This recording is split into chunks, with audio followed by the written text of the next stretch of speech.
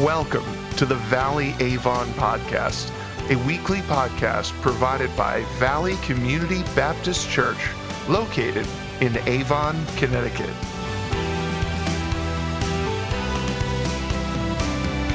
NextGen Pastor Brandon Sanford, examining the life of Solomon, explores 3 keys to building your legacy the right way. Let's listen now.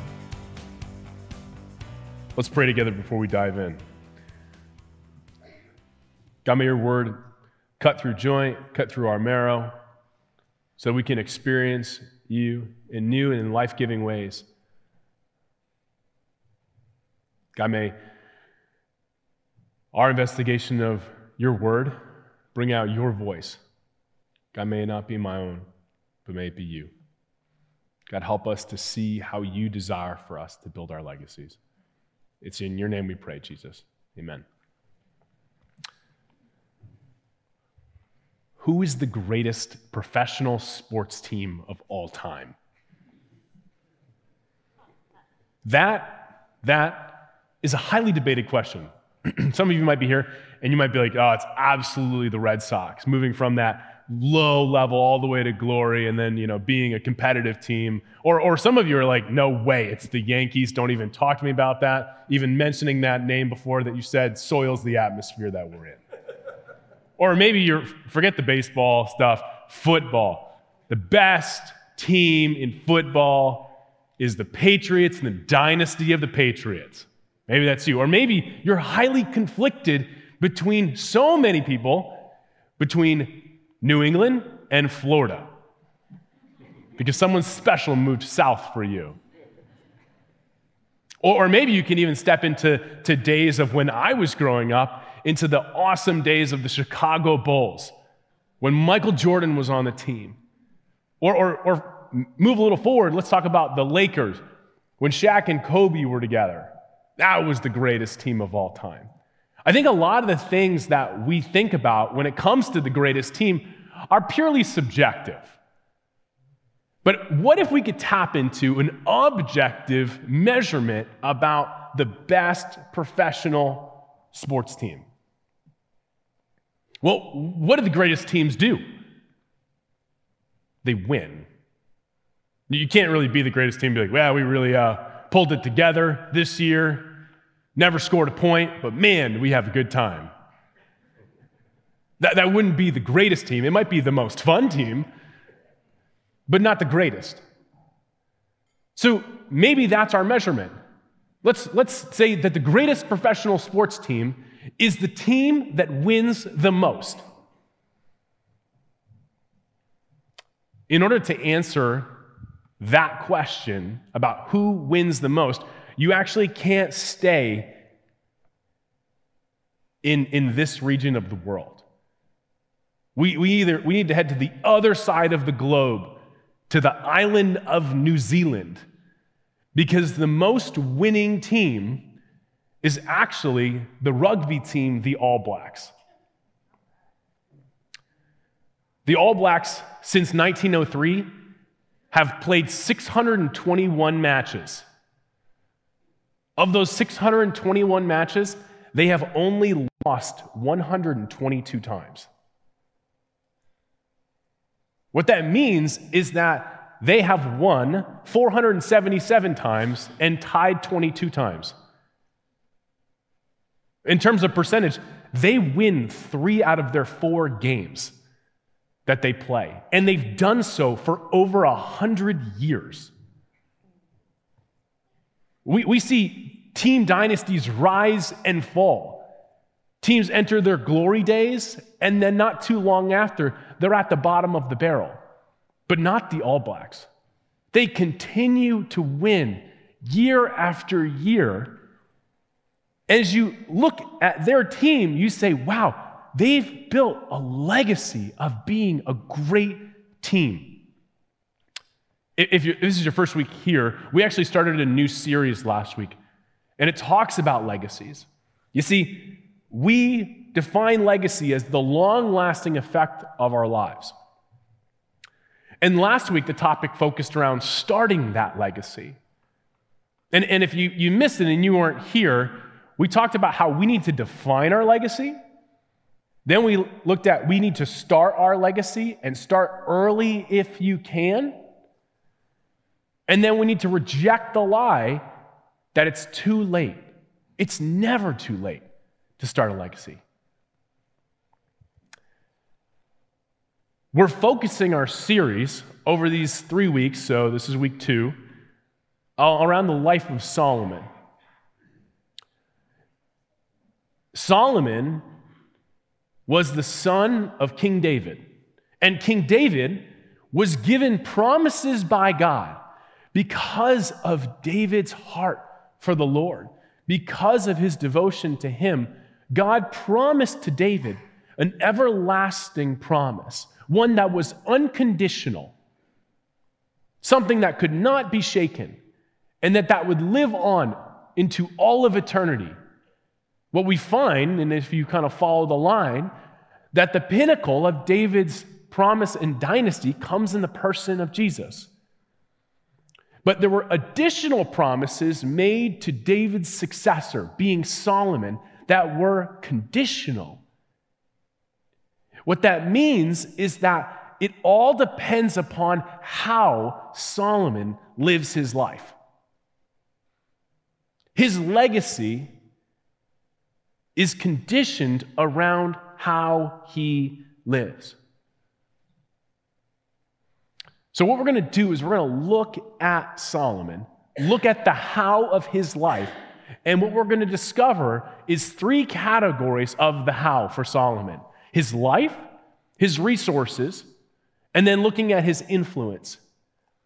Because those of you who have kind of come through this and been with me in middle school, and we talk about this in high school, because I know a lot of you high schoolers are here this morning with us today. You see, we talk about the Old Testament, and sometimes the temptation is to think about the Old Testament as a very different time in a very different place. But there's something that is very similar to the people of the Old Testament to us today. It's us. People aren't that different. We might tell ourselves that, and we might have really cool devices and stuff, but our lives really focus around the same things.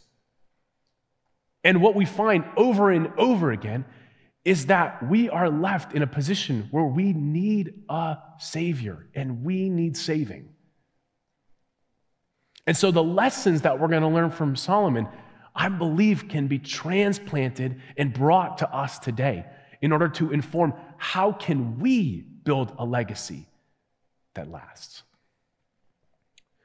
So how do we build the right way? We need to build around 3 things, focused around Solomon's 3 aspects of his life, and reject the temptation and tension that we experience every single day.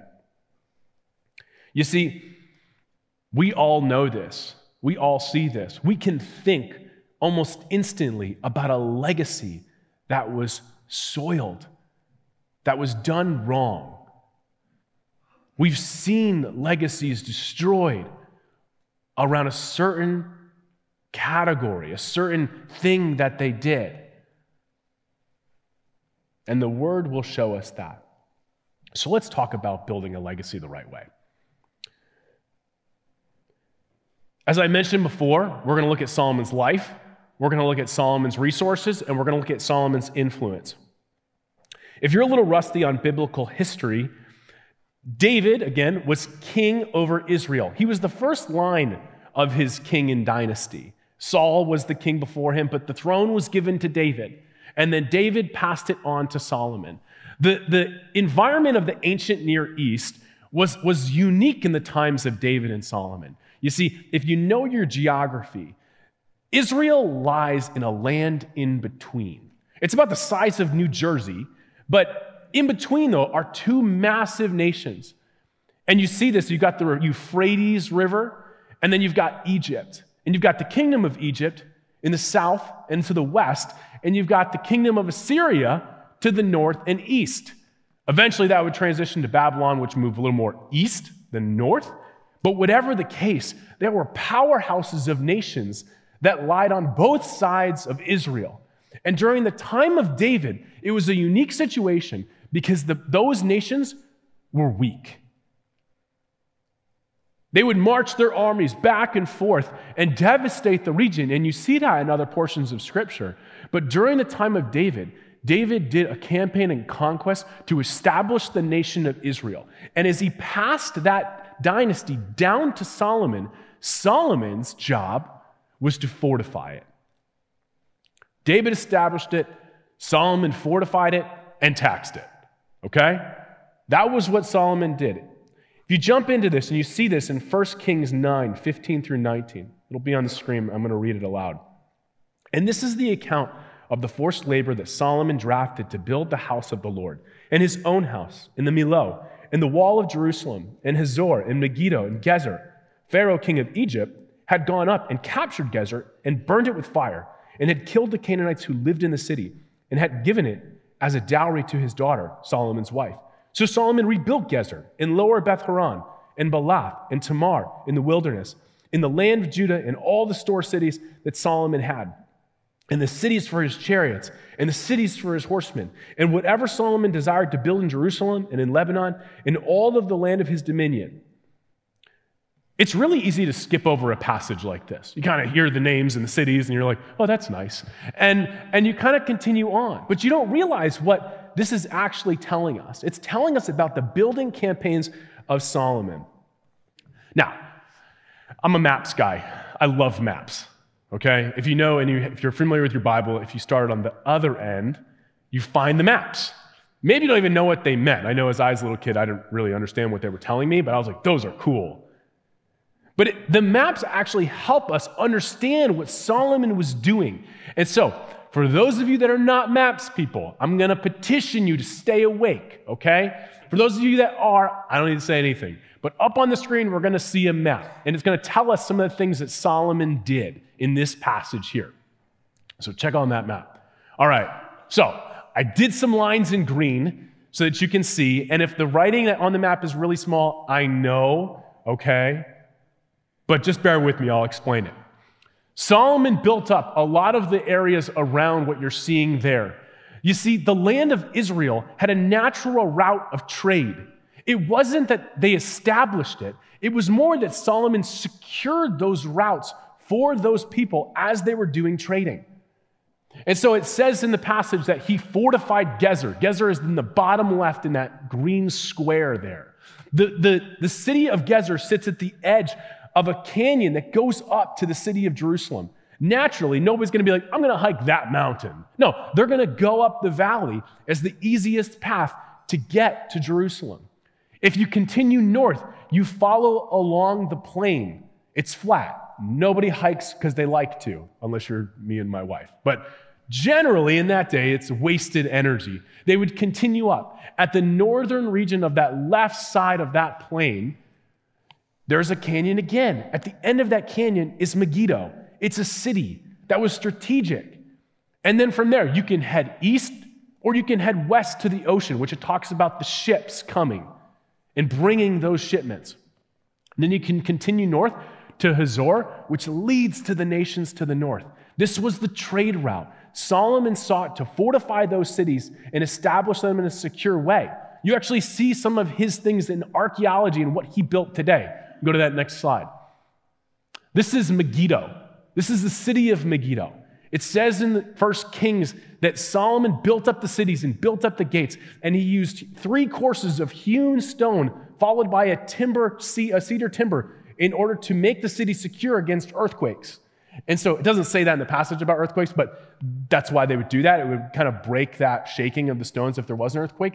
He used really expensive stone. You see the first 3 courses right there. 1, 2, 3, and then I circled that beam of cedar. They're still there to this day. The building projects of Solomon are still in existence, and you can see them. And so what this shows us is that Solomon made strategic decisions in his time to build up the nation of Israel in order to benefit its people. It was positioned well as the resource of the land in between, and it became the shipping dynasty of the ancient Near East during a time of a power vacuum in the Middle East. Solomon positioned to give great benefit to the people of Israel, great benefit to the cities, and to the nations surrounding it. But Solomon didn't just make some strategic decisions, he made spiritual ones. He set up and built the temple in Jerusalem. He continued the project that his father David really set in motion for him to build. But as you see in the passage, he also built some other things. It's no coincidence that it took Solomon 7 years to build the temple, but it took him 13 years to build his own house. He brought a lot of economic prosperity to his people and extreme levels of prosperity to himself. And when it comes to Solomon's life shows us the first tension that he experienced in building his legacy, the tension between pride and humility. To be about his ego or to be a humble leader, acknowledging who is on the throne. Would Solomon make his life about the one who sat on the throne in the temple? Or would Solomon make his life about the one who sat on the throne in the house of Lebanon, which is his house? What the Bible shows us is that to build a legacy the right way is to build it upon humility, not ego. It is God's way to build a legacy upon a humble leader. Which means that God does not further a legacy that is marked by hubris. Now, God is not limited by Solomon's pride, just as he's not limited today. And you see in the pages of Scripture that God uses a lot of leaders to accomplish his purposes, but at the same time, those that accomplish his purposes, he does not negate from his judgment of how they lead. The things that those leaders build will not last.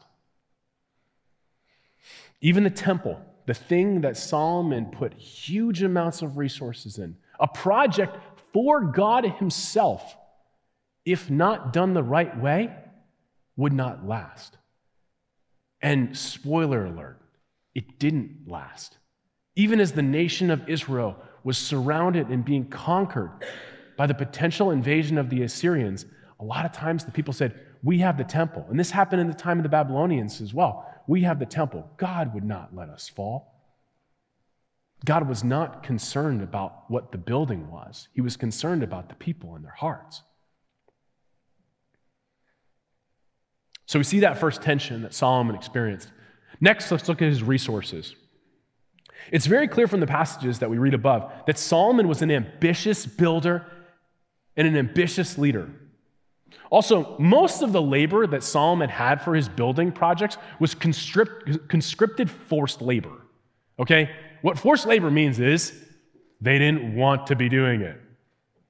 Okay? And so from there, the people were under a lot of constraint and stress to build his projects. So much so that he actually had to tap on the shoulders of the Israelites. And you see this later on in the book, that the Israelites themselves were overstretched by Solomon's fingers of his ambition.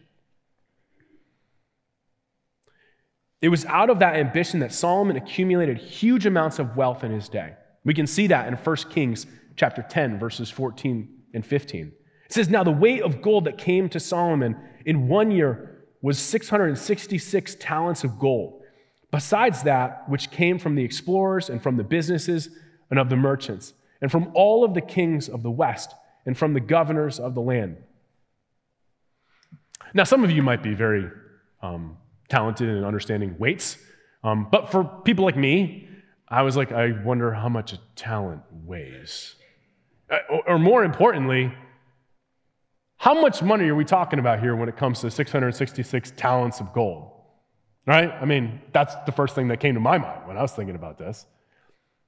Actually, if you were to take that and transfer that to ounces and how gold is measured today and transfer those ounces into dollars, that 666 talents would come to about $2 billion today that came in each year. Now, if you look at the passage, this is in addition to the overall economy of Israel. It says right here, it says that besides that which came from the explorers and the businesses of the merchants, those tradings that would happen in the land of Israel. And so there was a lot on top of that with what Solomon got here.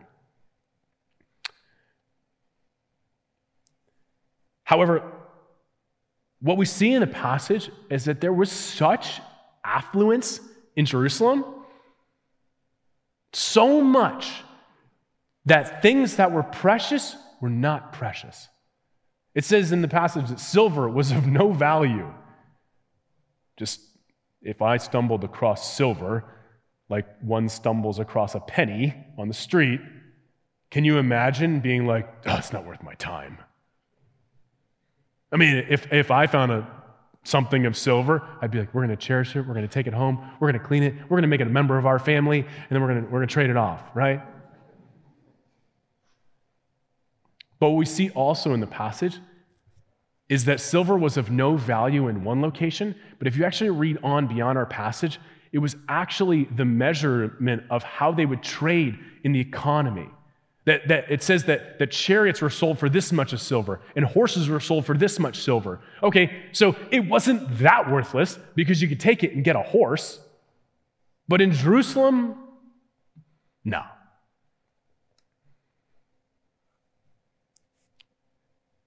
There's so much affluence that Solomon brought to the city of Jerusalem that it actually brought about inequity in other regions. Also, if you look at Deuteronomy 17, which I'm sure all of us have memorized, it actually tells us that kings of Israel should not accumulate great wealth for themselves. So now we discover the second tension of Solomon's life. The first was the pull between pride and humility. Now the second is between wastefulness and generosity.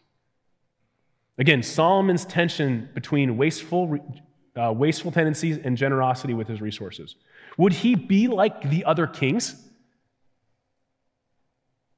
and have so much affluence? Or would he bring it to the people of Israel?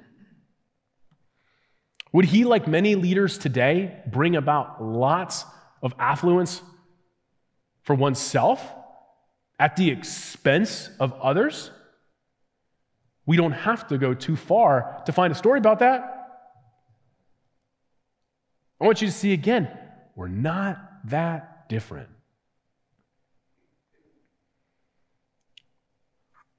Would Solomon be generous and think of the people he was governing and leading? Again, we've got the potential for Solomon to be amazing, but again, how he lives his life determines his legacy. What the Bible shows us is that God wants to build legacies upon generosity. See, he wants people to build a legacy upon the knowledge that resources are not limited in God's kingdom. Because God is the great provider. If one thinks one needs to hoard, what that means is that they believe at some point there will not be plenty. However, when it comes to our God, there is no lack.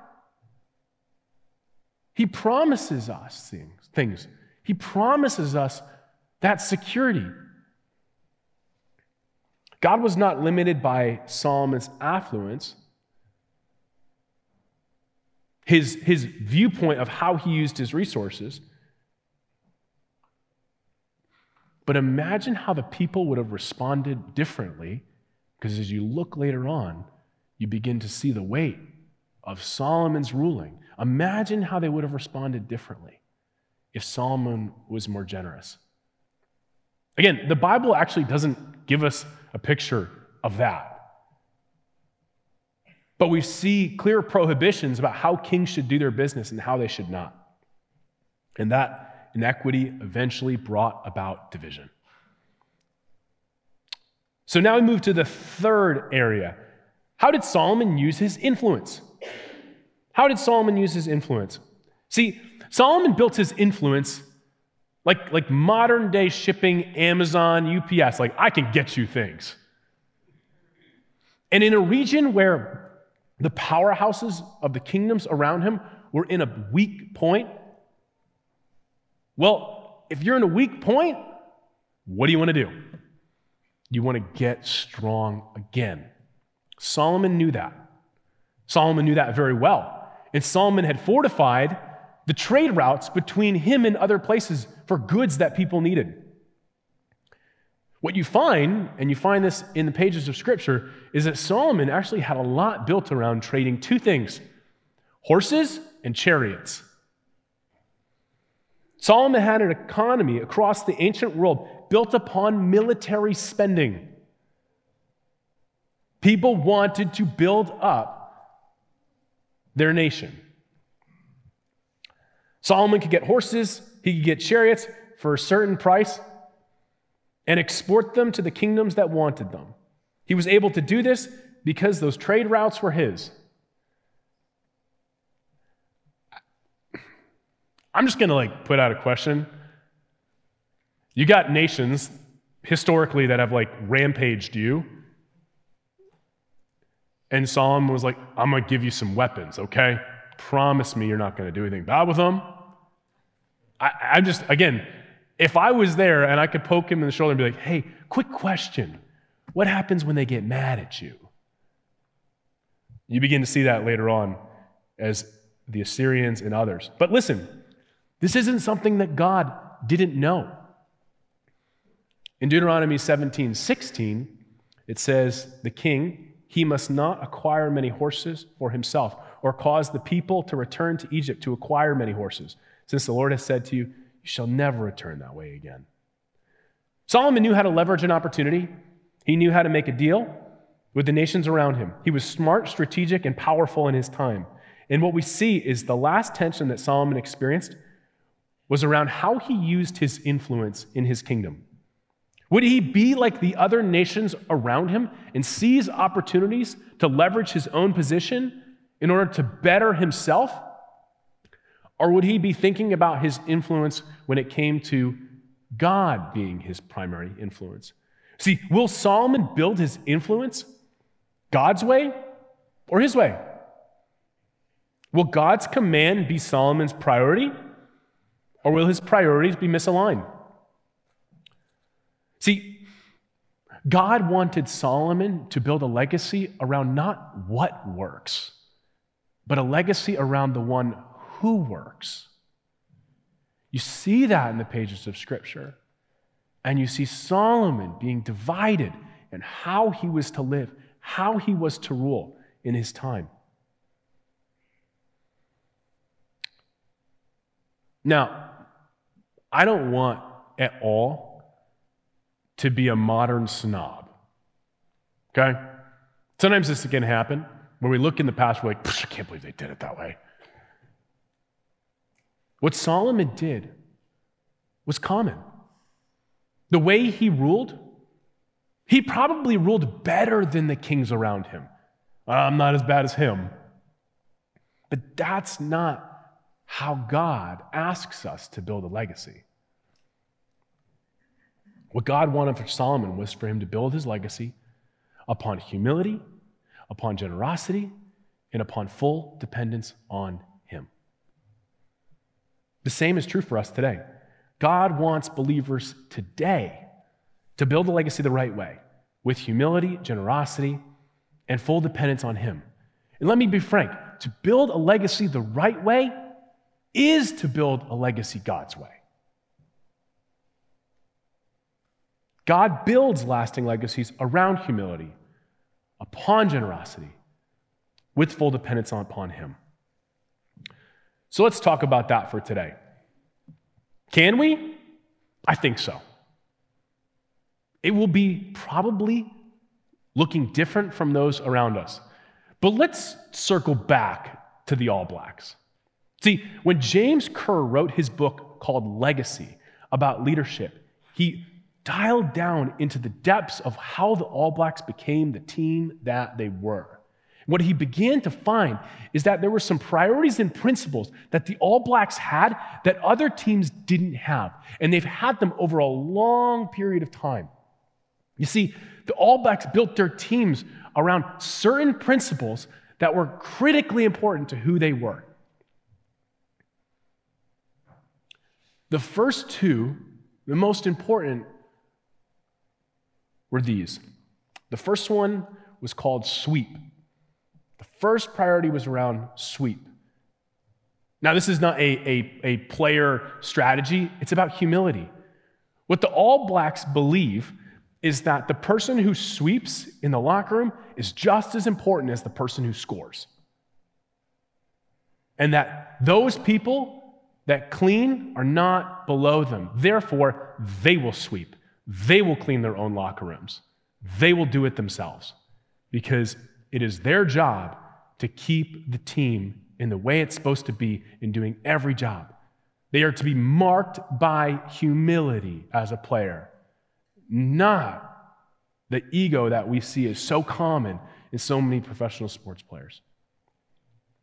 The second one is this: better people equals better All Blacks. They look at the character of the player, and there are instances where they have rejected some of the best players in rugby because they have poor character. They're not allowed to be on the team. That does not make a good team. It does not make a great team. It does not make a legacy. So these two things, humility and character, are the two most important things about making a team great, according to the All Blacks. Now, as I read the book, I was not actually that surprised. The reason why I wasn't that surprised was because when you look at what they did, they tapped into something that we already know. On the pages of Scripture, we see humility climaxed in the person and the leadership of Jesus. We see character around Christ. Now, according to our today's principles, that might not make sense. But even in Jesus' time, he was corrected for how he was leading. He was committed in humility. Again, Jesus laid down who he was and who he was as God. It says in Scripture that he considered equality with God something to pass away so that he could take up his mantle of responsibility to be human so that we might be saved. It says, in addition to that he was generous in his character. It wasn't about him, but it was about being fully devoted to God and sharing his status. It says in the Bible that when we come to believe in Christ, when we come to believe in him as our Lord and Savior and to ask for repentance and forgiveness of our sins, that we are made a new creation and that we are co-heirs with Christ. He gives us a status that we don't deserve. He generously gives us sonship, daughtership into the kingdom of God. Jesus gives that generously to us, asking nothing in return except for that full devotion on him. And then in addition to that, Jesus was fully dependent on God. So it makes no surprise to me that the All Blacks tapped into Jesus' leadership. And that we, as we build our legacy the right way, we are to look at the example of Christ. And so, how do we build a legacy the right way? We do three things. Number one, we embrace humility. Embrace humility. It is not about us. It is about God. And God is the one on the throne. As you read the passage in 1 Kings, chapter 10, and you hear about Solomon's throne, again, I look back, I'm like, this guy was wrestling with insecurity. But don't we all? But instead, we got to remember that God is on his throne. The second thing is this: we need to be generous with our resources. Be generous with our time, our treasure, our talents for God and His purposes. Why? Because our resources are unlimited when it comes to the kingdom of God. You might think that you only got so much. But when it comes to God's economy and what He wants to do in this world, it's unlimited. So, be generous with resources. I just want to stop at this moment and just address some of our young people. You've probably heard me say this today, if you spent any amount of time with me, but you guys actually have the most expendable income of any age group. And you might be like, well, back in my day, it wasn't that way. No, it's actually always been that way. That teenagers, you can spend your money on whatever you want. And so I would challenge you, be generous. Then lastly, be fully dependent upon God because He's on His throne. In a day and age where we can be scared about what is out there, we can look at people and say, oh, how did we get to this place? We don't need to be afraid. We need to be fully dependent on God because He is on the throne. There is nothing that surprises Him. It's not like He turns the page on the day and it was like, whoa, what happened there? I did not see that one coming. Of course He knows what's happening. Of course. He is on His throne. He knows what is going to happen, and He knows what could have happened. He knows what you did if you go right. He knows what you do if you go left. He's not limited by our own volition, but He is sovereign over all of it. And so we need to be fully dependent upon Him, to not lose hope or trust in His promises, but to lean fully on them. And you know what? Sometimes it's going to mean you're going to look a little different. You might look at your friends around you, you might say, I'm not like them. That's okay.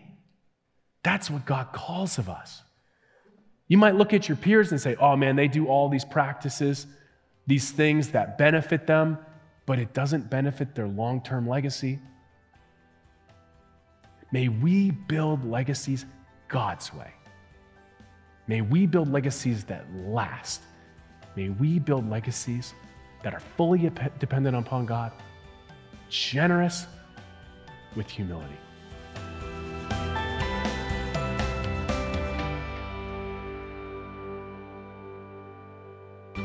Thank you for joining us for this week's episode of the Valley Avon podcast.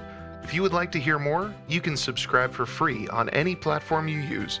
If you would like to visit us in person or would like to submit a prayer request, you can visit us on the web at avon.valleycommunity.cc. From all of us here at Valley Community Baptist Church, thank you for coming and have a blessed week.